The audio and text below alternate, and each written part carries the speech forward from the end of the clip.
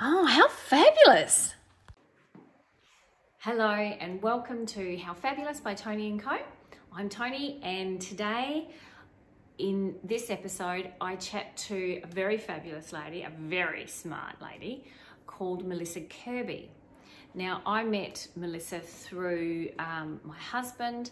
She is a very fabulous lawyer, and we go into what kind of law she practices. She has her own practice. She goes into what happened when Mensa came knocking at her door and asked her to be a member. So there's that.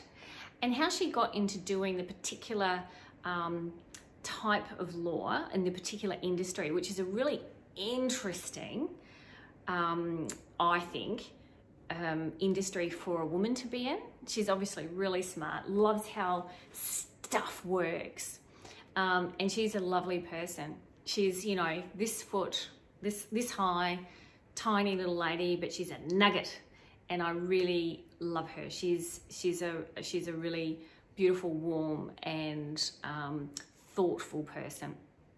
So we go into that. Melissa Kirby. I hope you enjoy this episode. I loved catching up with her and finding out about the how, whats, and who's of her life. Welcome to How Fabulous by Tony & Co. I'm Tony, and today my fabulous guest is Melissa Kirby from Sharp and Able. Welcome. Hi Tony, really great to be here. Thanks very much. Well, look, I actually wish we were rolling before, because we went into this whole space of like why you started and what you do, but we will go in there now. No trouble. So, and we just have to talk over the rain that's coming in, because it's a beautiful rainy, cold, overcast day in Melbourne, of course, but by this afternoon it could be quite sunny. So it is that. I don't know. And then we've got our gas heater over there, which is making a slight buzz. So if that's what you can hear, that's what it is. It's pretty casual and laid back here at Tony & Co, all isn't good. it? All good, Tony. All good. Yeah. So Melissa, you and I met quite a few years ago. That's right. Because through my husband Phil and his business, you are a lawyer. Yes. Now that, to me, and I have a few friends that are lawyers, all doing very, very different law. What does Sharp and Able do? So what sort of lawyer are you? So if you ask what a lawyer does, you ask 10 different lawyers, you'll get 10 different answers. For me, being a lawyer is about solving people's problems, often at the most difficult and trying times of their lives. In terms of the sort of law that I do, so I work with industrial companies, and industrial companies are companies that nobody really knows what they do. No, and neither do I. My husband actually, that's what he does.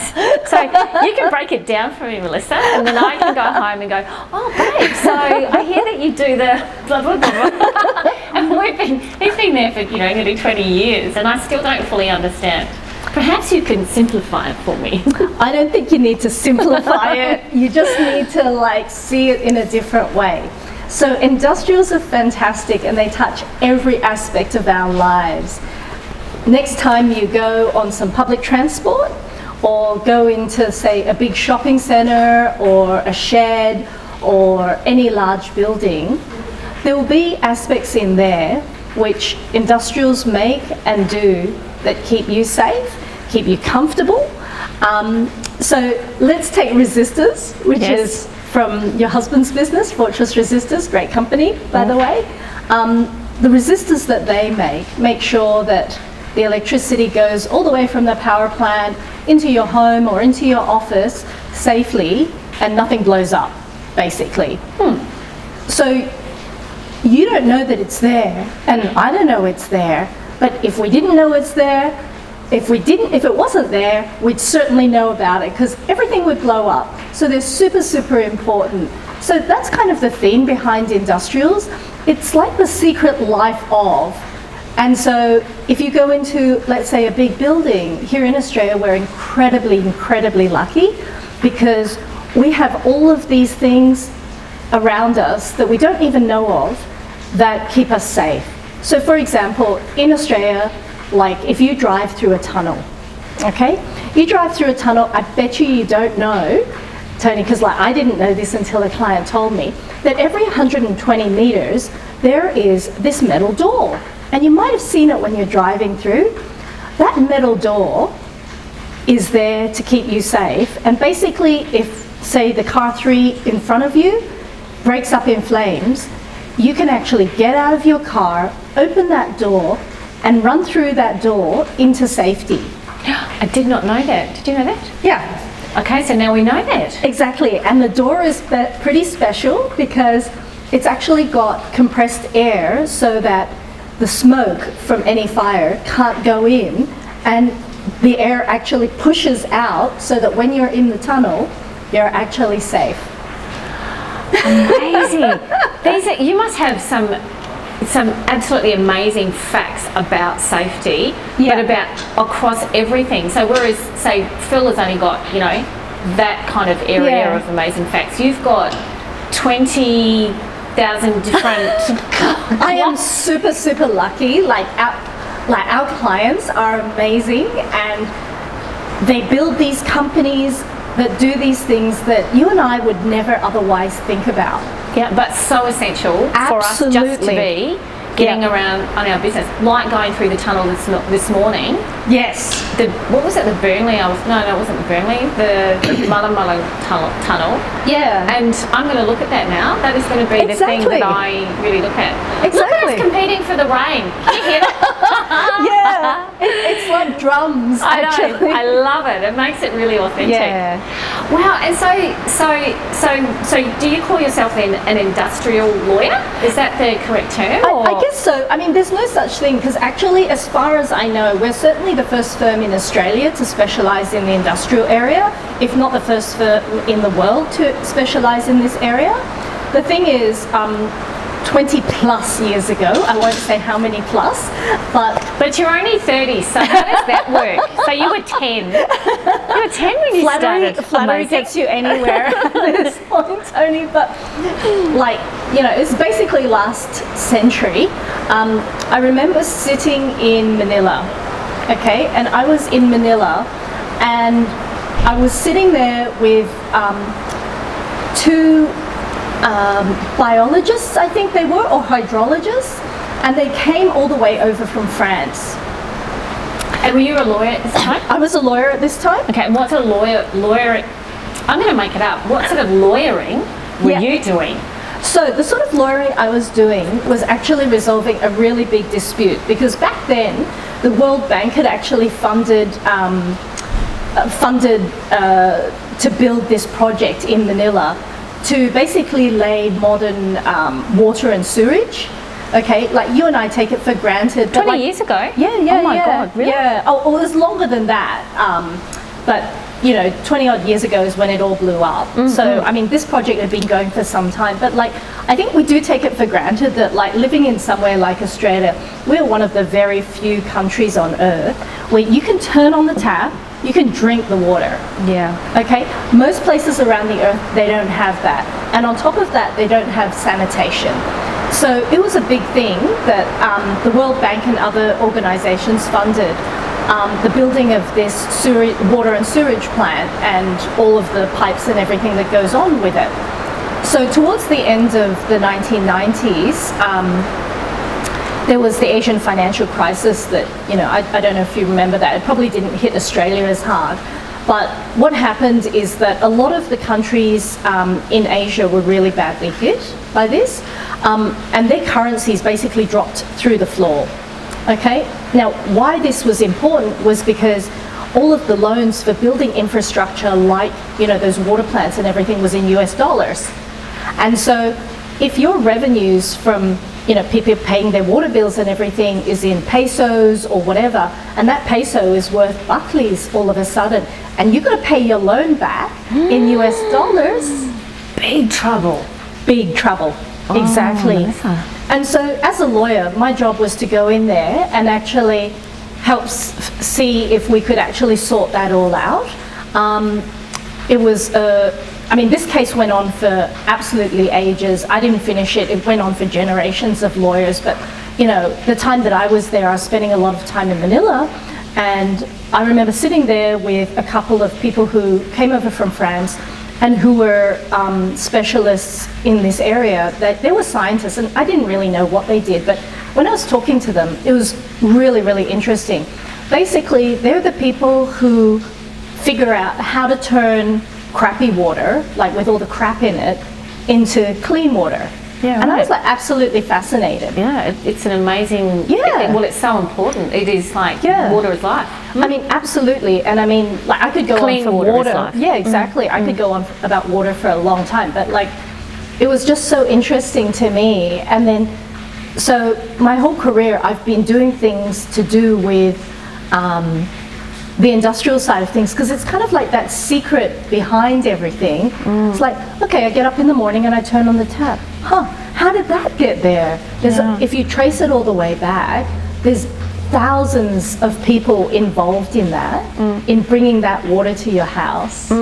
So, I mean, you know, I don't know if there's such a thing as an industrial lawyer. We're making it up, and we think there is, because we think that the industrial sector actually needs specialist lawyers, because their businesses are so complex. They're technically really, really complex, and the stakes of getting it wrong are so high. Yeah, huge ramifications if you don't get it right. Exactly. Yeah. So just think about it, like, say if you're a water plant, right, and you get a contractor in, and that contractor is in there to, like, I don't know, do maintenance. If they do it wrong, you and I could be poisoned. That's right. Right? So it's a really big deal. So, you know, the sort of things that like me and my team do is that... So you wouldn't be the lawyer for the maintenance team coming in, you would be the lawyer for the water. Well, either is fine, but okay. like we would be helping like draft and maybe negotiate the contract between them to make sure that, okay, maintenance guys, let's say we're acting for the water company, right? Maintenance guys, hey, this is what you got to do, and if you get it wrong, what's going to happen? So that's basically what I do. So it's not about, I guess what you're saying here is, for that particular example as well, is that it's not about punishing that person, it's you wanting to help them get it right. Exactly. So we don't have poisoned water, or the trains don't smash, or the tunnels don't blow up. Preventing. It's about preventing. Yeah. So, I mean, this is probably the area that we get involved in most in terms of types of transactions, right? We'll do quite a lot of that, which I would say is preventative work. Occasionally, though, things do go wrong, so we have to deal with the all shit hits the fan type of scenarios. So that's the other end of the spectrum, is like when things have gone wrong. Like we very much take a preventative approach, and so we hope to prevent things rather than have to clean up afterwards, because it's always a lot more expensive and it's a lot less pleasant, and a lot more people are hurt when you have to deal with things. Because it's not just people's feelings, or you know, they're having an argument about a property or something like that. These are kind of, you know, these are big scale disasters that do affect a lot of people. Wow. And so can affect a lot of people as well if you don't contain it properly. So, you know, it means that, like, you have to get your head around, okay, if something goes wrong here, right, what are the ramifications? You know, is it going to hurt is it going to just damage property, or is it going to be life that's going to be endangered? And so you've got to be able to think all of those things. In some ways, like, being a lawyer is like being the ultimate pessimist, because you've got to think, okay, what if this goes wrong, and what this goes wrong, and this goes wrong? The ultimate pessimist. It may also account for, like, the fact that, like, our profession has a ridiculously high level of depression and anxiety, which is a problem for our profession right now. Really? Is it? I was so unaware of that. Yeah, but I mean, I also tell, like, you know, new lawyers who are coming into it, I was like, yes, there are high levels of depression and anxiety, but if you think about it like a footy player, right? If you're playing footy at the top of your game, right, you're going to get injured. Okay? Yep. And it's not necessarily, like, obviously you want to do everything you can to prevent that injury, like train properly, eat properly, blah, blah, blah. But if you do get injured, it's not the end of life. It's about managing that. I mean, I sort of feel like there's no industry that kind of doesn't have an element of stress at least. Even if you're working in an ice cream shop, there's people coming in. There's all there's every industry does. So so going back to this whole, so 20 years ago you're sitting there talking to these people, and then did it just kind of, when did you start your business then? Did it? So I have had, Tony, I have had the most incredible luck, I will say, throughout my career. It's probably just worked like crazy. Yeah. So I was so lucky. I just was incredibly bright, and you are. Just incredibly bright, and I just did that, and then things fell into place. Yeah. And I only worked like 9 to 5, 3 days a week. Is that how you did it? Let's say I wish, but like, I guess like, no, really, I have been incredibly lucky. Yes, I have worked hard, but like, you can work hard and not be lucky. I just got lucky. I have been so lucky. I've worked at the world's best firms with the best people in the world. And I'm really proud of that, because like, I had an Australian and to some extent Hong Kong public school education. I went to the ANU, which was a fantastic university. I've got a good quality Australian degree, and I can tell you that like my colleagues have been from Oxford, Harvard, Yale, Stanford, you name it, and I've been able to hold my own, and I put that down to the fact that I've had a really good quality degree from a really great Australian university. Wow, that's amazing. So yeah, really lucky, and so like, and hard work.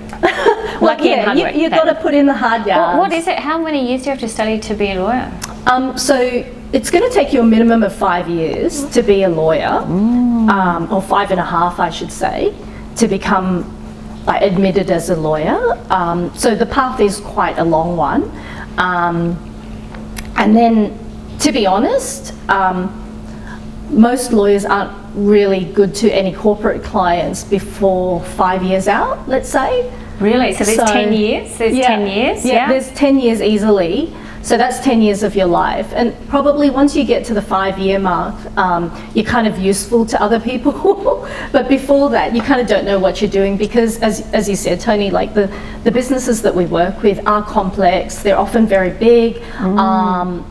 And most people like coming through, as a kid and as a teenager, will have never thought of this stuff before. I mean, why should they, right? Yeah, exactly. And so it like I say to young lawyers coming through, it's a bit like doing law school is like learning ABC, okay? Because law is like a completely foreign language. It's like learning ABC, and then when you come out, you can do A to Z, okay? And you might be able to write cat, and maybe able to spell elephant, right? But you can't write poetry straight away. That's a wonderful way to look at it, to explain it. And so that's why like it takes a good 5 years before you can write decent prose. But it takes a much longer time before you can write poetry, and so that's why you do need to take some time to get good at law and learn how to photocopy and collate those documents like in suits. Because this is the thing, a lot of people think that so you're a lawyer, so you must either do family law or be in suits, like suits. I wish. And just be all gangbusters like those guys, and and then you've got a paralegal who's typing up all your stuff and doing all that. No, you do it yourself. Well, we do have paralegals who are fantastic, and we currently have a couple of paralegals with us, and we couldn't do without them. They're really great. We generally do our own typing. What? Fun fact. My first job, my first paying job out of school was at a law firm. Oh, really? I know. Can you believe it? Hilarious. As if I would be What did you think about it, Tony?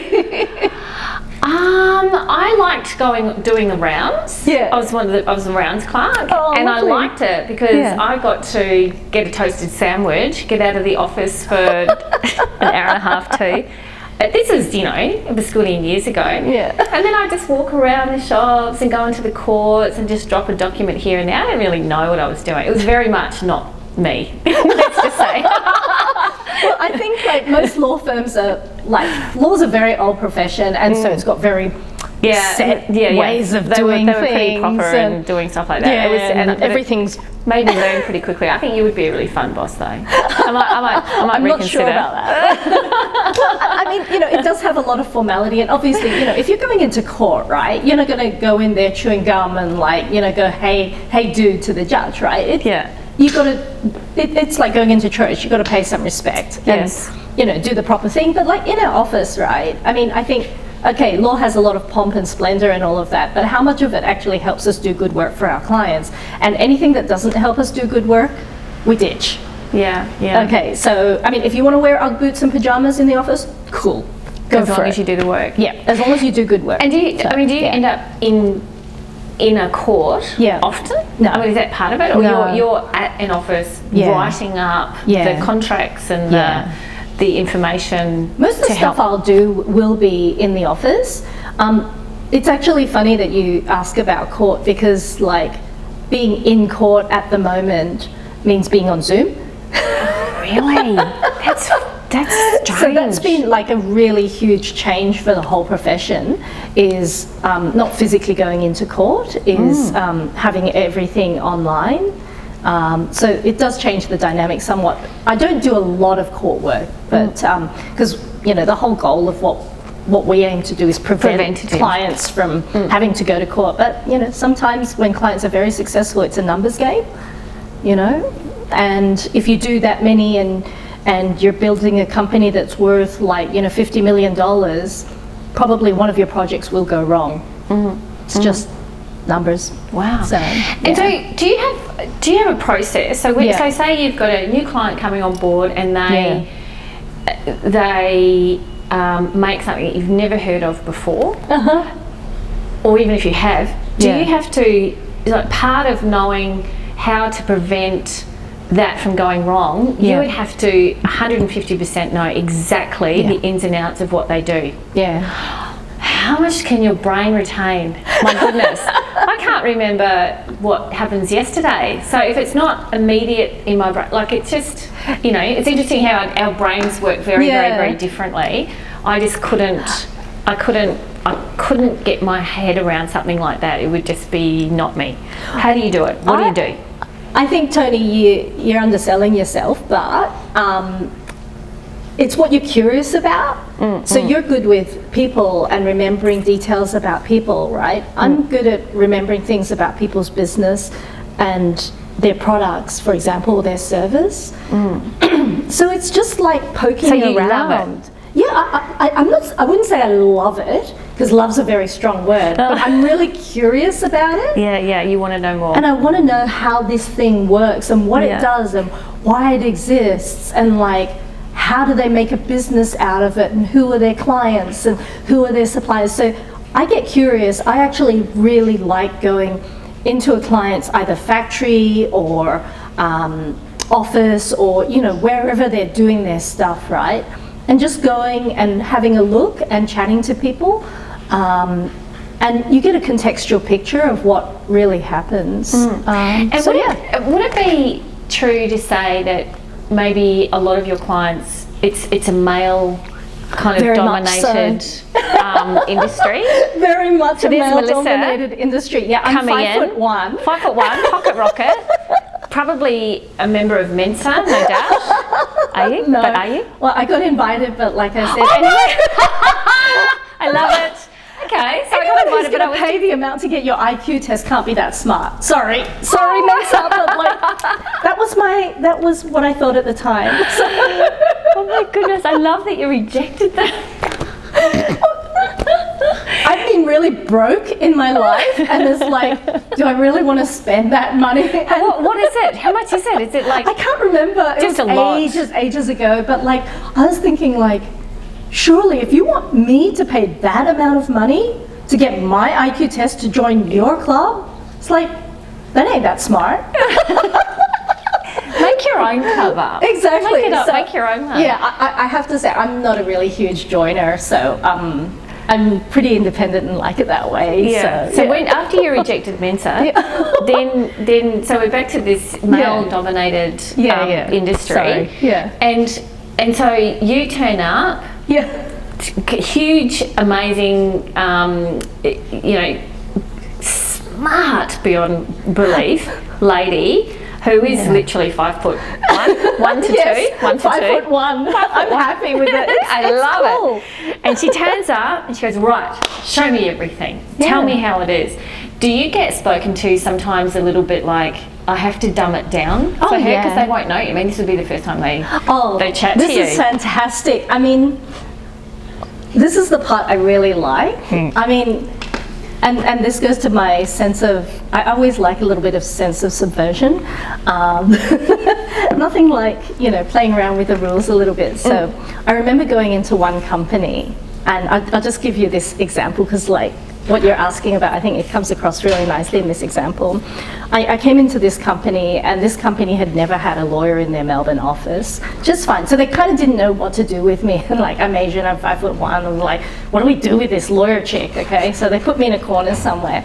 And then I remember the general manager saying, okay, we're gonna have a teleconference with Sydney, so can everybody come into my office and like, we'll huddle around the phone and, you know, have this teleconference. This was before Zoom and Microsoft Teams and everything. So we go into his office, right? And he's got this phone, you know, with all the buttons there. And he looks at me and he says, oh, Melissa, I don't know how to work the telephone. You're really smart, so I'm sure you could do it. Rude. Wow. So what did you say? I wish I could have been a fly on the wall that day. So I said to him, I stopped for a moment because I knew what that meant. Like, you know, women do all the administrative and crappy work, right? So I said to him, yes, I do know how to use it, but you better watch carefully because I only teach once.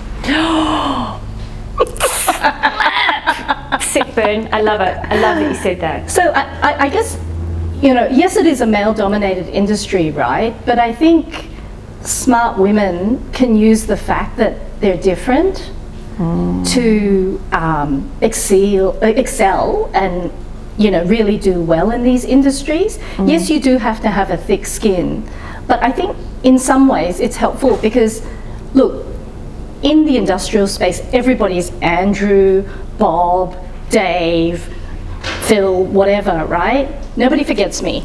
I'm the only chick. Yeah. And we can't forget so you. You're like, good. 5'1", little Asian lady. Exactly. Yeah. They're not going to forget who I am. They might think, oh, you know, that guy Dave or Bob or whatever, but they don't forget me. So as long as what I say, like, and what I do is effective, right? They'll remember. Yeah. And I guess the work, you do the work. The work speaks for itself. You're very, very, very good at what you do. And if you weren't, that would mean nothing. Wow. Absolutely. So I think, you know, the whole thing about being in a male-dominated industry, right? I think it only becomes an issue. Look, I can't say it only becomes an issue. It is an issue, but if you know your crap and if you know what you're doing, you back yourself, right? You can do well and use the fact that you're different. Yeah, true. You know, it's a two-sided sword. Yeah. Okay. And I guess that's the thing, knowing that you are good at what you do. Yeah. It doesn't really matter what you look like or what gender you are. And that's the underscore thing. Yeah. You know. It means it's tougher, particularly at the beginning, because you know, yes, have I been taken as a secretary? Sure. Have I been asked to type up a male partner's dictaphone tapes? Yes. Have I been asked to, like, you know, do the formatting on a document? Sure. But you know what? I can do all of that and do your job as well. Oh, I love that. Goosebumps. Yes.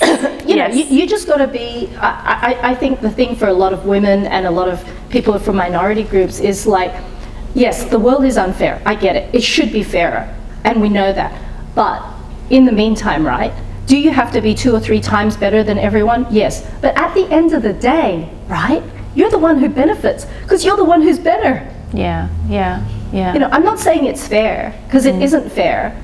But like, if you put in the hard yards and if you're really damn good at what you do, right, the person who benefits is you. That's right. That's exactly right. No matter Shit what you're hard, doing. But yeah, it is real hard. You know, that's what it is. I would imagine that you'd be a fantastic mentor to have. I'm not so sure sure about that, but like I am very lucky that like I have a couple of like, I don't know if they're mentees, just friends who are younger than me. And like I had a mentor before mentoring became a thing. I think it's an important thing to do. I'm not sure. I think I had sort of over the years lots of people I looked up to, you know, and asked questions of. But I think it is a really, you know, especially when you're younger, getting into any industry, you're like, what's going on? Who do I trust to talk about stuff? Exactly. You know, who knows the business? Who is going to take me under their wing and help me with all the craziness that can happen? You know? In some ways, like, I think we all need that. Somebody who we can trust. And also just in life, really, I think. You know? It's like, what does this mean? And at different stages of your life, you've got different questions. Well, we were saying before this camera started rolling that, you know, you're at an age where you care less about what other people think. Oh, absolutely. Anyway, I'm kind of a few years older than you, and definitely I feel the same way. And that's been sort of not so much a theme, but something we've talked about with a lot of the guests on here is that, you know, becoming older, not only is it a privilege, it really is, but you're more inclined to be okay with saying no to people, and backing yourself more, and just going, well, if you don't understand me or what I do, that's okay. It's okay as well, you know, because we can still be in the space and still be okay. So I'm really curious, and I didn't ask this before. So when you're a little one, did you want to study law? Like, were you forced? Were you? Did you have older siblings? Did they go, you must be a blah blah blah blah blah? Like, how did it all come to light? Oh, okay. So I originally wanted to be a ballet choreographer. What? That's going in your bio. I love it. Yeah. So a ballet choreographer, not a dancer, but a choreographer. Okay. So interesting. And because I did ballet from, you know, everybody does ballet at age 5 because you get pretty dresses and things like that. I didn't. It's cool. Really? I think I always had a really, what's the word? Maybe sheltered upbringing. Yeah.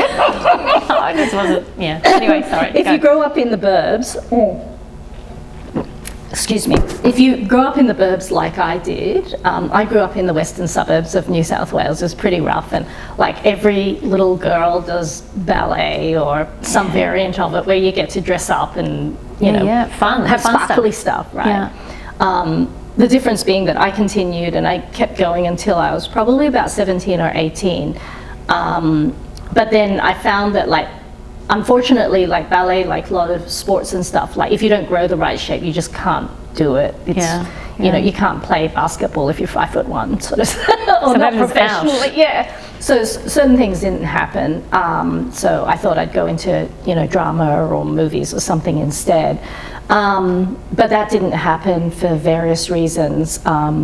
My mother wasn't too happy about that, but that's okay. What about not getting into acting? Oh no, I got in. I got all the offers and everything, but like I think like many Asian parents, like the idea of going into the performing arts is like, no. That's a hobby. That's not a real job. Exactly. Like you're not going to make a living out of that, etc., etc. So I did law for very spurious reasons, because I didn't do very well in maths and wasn't very good at maths, and still am not very good at maths. So for my high school certificate, I didn't do maths. I did biology. I can cut things apart and tear them apart and stuff. So I kind of looked at my grades and thought, okay, I can't go into medicine. I can't go into economics because I don't have maths. So really, law was a product of two things. One is that was probably the best thing I could do with my grades, and the other thing was I was sitting in the canteen with another guy having a beer, and he said, I'm doing law, and I thought that sounds like a good thing. the guy. Do you ever talk to that guy? Because he's like shaped our whole future. Exactly. So, I mean, it's totally spurious. Like, I went into law and then sort of stuck at it because that's what I trained for, and then just kept going. And then developed your interest in it. Yeah. It's not like I set out to be a lawyer. I did not set out to be a lawyer at all. Yeah. It just kind of happened, and then I found that I was reasonably good at it. Well, people keep paying me anyway, so I'm reasonably good at it, and then I found out that I actually like it. So it certainly wasn't the other way around. And so here's the thing. Yeah. We'll finish off with this question. If you weren't doing law, what would you be doing? Tough question. I probably would be back into ballet choreographing, or I probably would be something in performing arts, like either choreography or directing or something along those lines. I can imagine you directing. I can imagine you bossing people around. I'm good at bossing people around. And directing people. But doing some sort of, like you'd be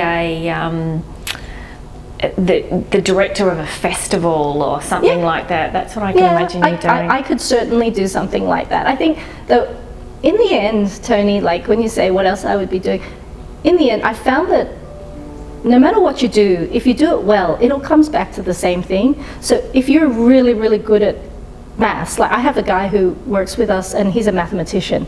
What he does is incredible, right? But like, you know, I also have a friend who's a mom, and what she does is incredible. And so no matter what you do, if it's incredible, it all comes back to the same spot. Yeah. I like the way you said that. Yeah, and it is about being incredible, it's about being fantastic, it's about being fabulous.